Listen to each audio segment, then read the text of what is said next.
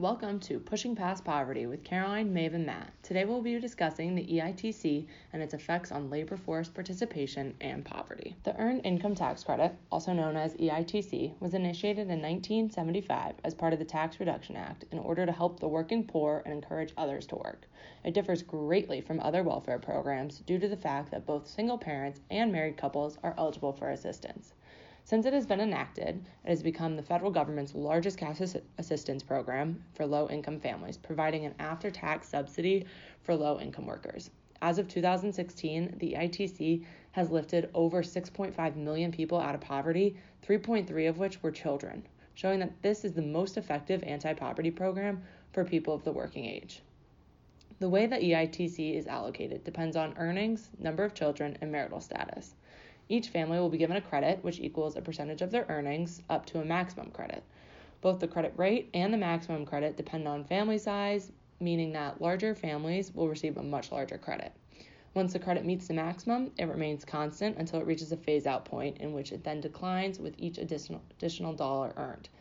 To give you some background, in 2017, the phase-out amount was just over $18,000. To gain perspective on how family structure affects the amount credited to a family, we'll look at some data from 2017. A family with one child received a maximum credit of $3,400, yet a family with 3 or more children received a maximum credit of $6,318. That is almost double the amount. On the other hand, a childless family only earned $510 in a credit. These numbers show that the EITC does not benefit families that do not have children.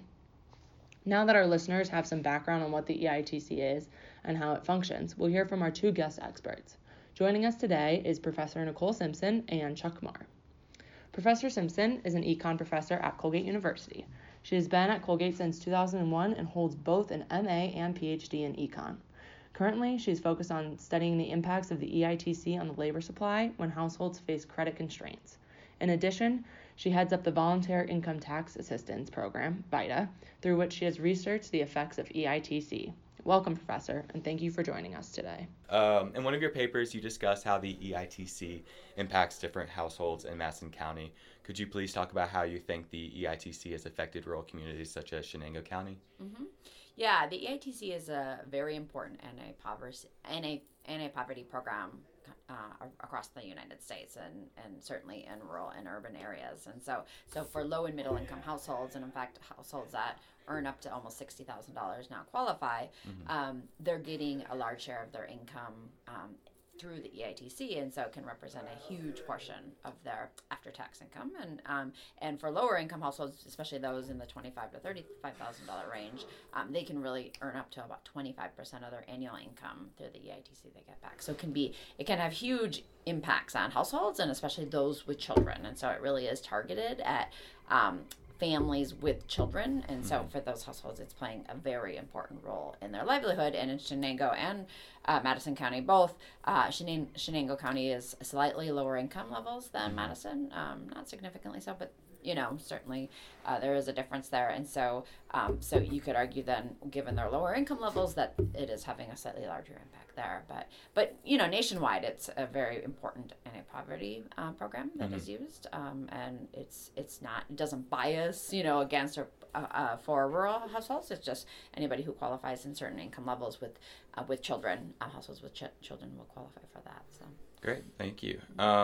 So there have been recent tax policy changes that have an impact. So how do you think those will affect the benefits that the EITC gives? Yeah, so the EITC hasn't changed recently. The most recent change was in Obama's last couple of years. He did make it more generous for households with 3 or more children. So before there was a cap with 2 or more children, and so now bigger households will get more EITC, and that's been now about 3 or 4 years ago. So that was the last change. There wasn't any change in this most recent tax policy that will impact or change the structure of the EITC. It is historically, the EITC is something that both Republicans and Democrats like. because it's rewarding and incentivizing those who work. And so Republicans can usually rally around it.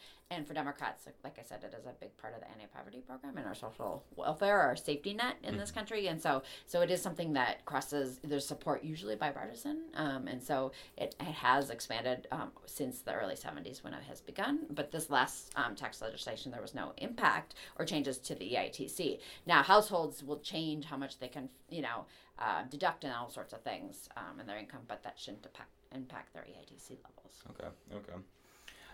And so then also in one of your papers, you found that the EITC fills 31% of the gap between people's adjusted gross income and the poverty line. Yeah. So looking forward, how do you think the EITC, like what role do you think it will play in reducing the gap even further? Yeah, I mean, I think as long as low and middle income wages and incomes in this country are fairly stagnant, and they have been for the last couple of decades, it's going to play a really important role in filling that gap between the national poverty line, which is, there's a debate about is that the right measure of poverty, but certainly it is playing a very important role. So until wages start going up for low and middle income households at the same rates as high income incomes, I think it's going to play an increasingly important role for more and more households have been qualifying for it over time, because it has continued to expand both in terms of your income range that you qualify, but also the structure of your household. So I don't see it dampening in its impact or effects. If anything, I think as long as those wages are fairly stagnant, it will continue to play a very large role. Now, if the economy adjusts and we have a more equal distribution of income across, low and middle and high income households, then I would say the EITC is going to be less important. Okay. But right now it's very important because of that inequality. Yeah, of course. That's interesting. And then you found that the EITC helps most people get by just with their daily needs. Yeah. But you said that it does not improve economic mobility. Would you mind touching on that a little bit? Yeah, I mean, we asked households, and again, this is in our sample of rural households. Yes. That have children, and those children can be, newborn, or they can be still in college age, because you still qualify for the EITC if you have kids in college. So households are using it very differently here. I think compared to urban settings, rural households will tend more likely use it for things like heat in our climate, right? That makes a lot of sense, because that's a kind of unpredictable cost for households that varies, right? Goes from zero effectively in the summer to high levels in the winter, and households can't predict how harsh a winter and what oil prices are going to be and that sort of thing. So it's used as a buffer for heating households in the north. But also compared to urban households, a lot of our households say they use it for cars, that they need to get to work somehow. And if they don't have a reliable car, either they need to get a different car or they need to invest in their current car to fix it so that they can get around, because of course there's no public transportation system in rural areas. And so those are two big differences we see in rural households, how they use the EITs rather than urban areas.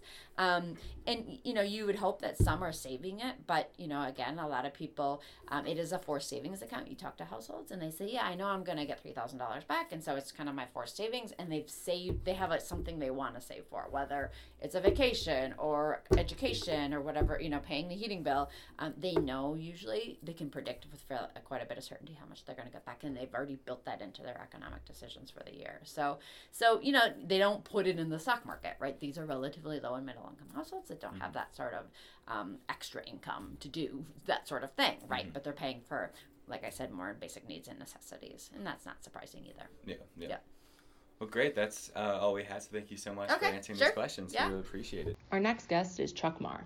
Chuck Marr is the Director of Federal Tax Policy at the Center on Budget and Policy Priorities.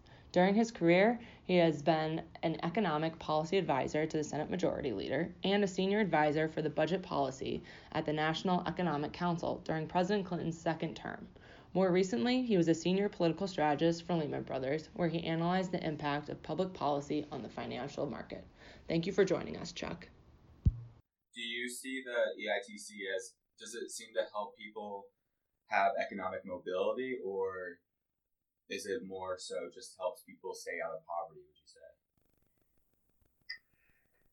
Yeah, I think it does both those things, right? I think it is, along with food stamp SNAP, right, for working age people and for children, is the main most effective anti-policy program in the United States, right? It was 10 million people out of poverty each year, so it's very powerful in that.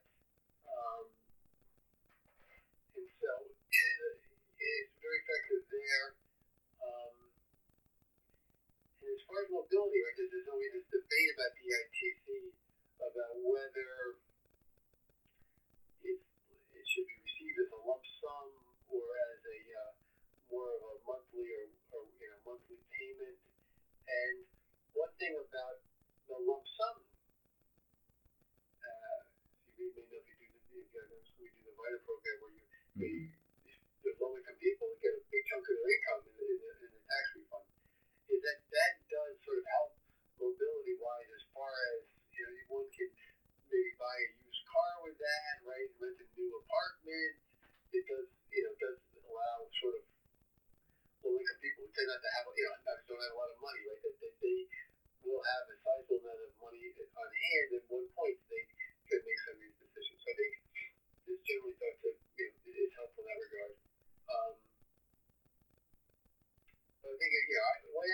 that. It's just these are people who I always picture in my mind. If you have a mom with two kids who works for federal minimum wage, she makes about $14,000 a year, right? And if you look at the EITC and the child credit that she gets, it's basically about $7,500, right? So if you're a person who works in a nursing home and you make $14,000 and you get a tax credit of $7,500, that $7,500 is a big part of her income. Now she's still, on net she's still about $20,000. She's still, that life is not easy at that, but certainly just shows how underscores that the ITC is a big, child tax credit, a big parts of her income and important to sort of her living standards. Yeah. Her kids. Yeah, definitely. Then our last question. It's kind of looking forward. Do you think that the recent tax policy changes will affect the EITC's influence on family outcomes, or do you think it'll stay constant? Well, the most recent policy change, with this major Trump tax bill, completely ignored the ITC, right? Mm-hmm. I think one of the biggest flaws in the tax bill, from our perspective, has many flaws. But it's very heavily tilted to very high-income people, and there's a small change in the child tax credit for low-income people, but they really millions of low-income kids were left out of that. And the ITC was completely neglected, which is somewhat surprising if you think about how Trump, his campaign was so focused on working-class people and sort of the economic plight of working-class people, and the ITC really is the main wage subsidy for working-class people. Mm-hmm.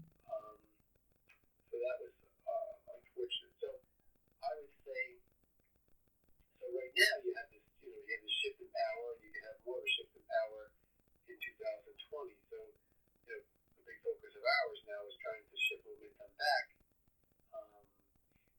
to trying to restructure the tax law that was just enacted and to increase the ITC, increase the child tax credit. Mm-hmm.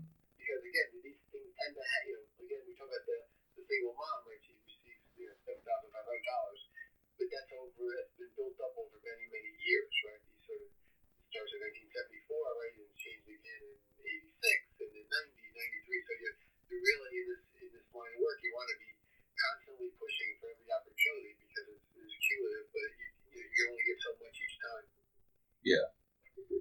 All right. Well, that was our last question. Thank you again so much. Clearly, the EITC has had a significant effect on low and moderate income families through a variety of different mechanisms. While the effects were originally targeted towards single mothers, the benefits have greatly improved the quality of life for millions of families of all compositions. While this impact may seem hard to believe, I have had the fortunate experience to witness this firsthand. As a student leader for the Volunteer Income Tax Assistance Program, or VITA, here at Colgate University, I have been able to ensure low and moderate income families receive the EITC from their income tax filings. Hearing how these families will use these credits, whether it be to pay bills, put a down payment on a car, or pay for tutoring or softball practices for their kids, seeing the excitement and hope they feel when they receive the EITC reassures me of the success of the program and the need for it to continue throughout all administrations. Thank you all for joining today and listening to all our guests on how they see the effects of the EITC through their line of work. Be sure to join us again next week.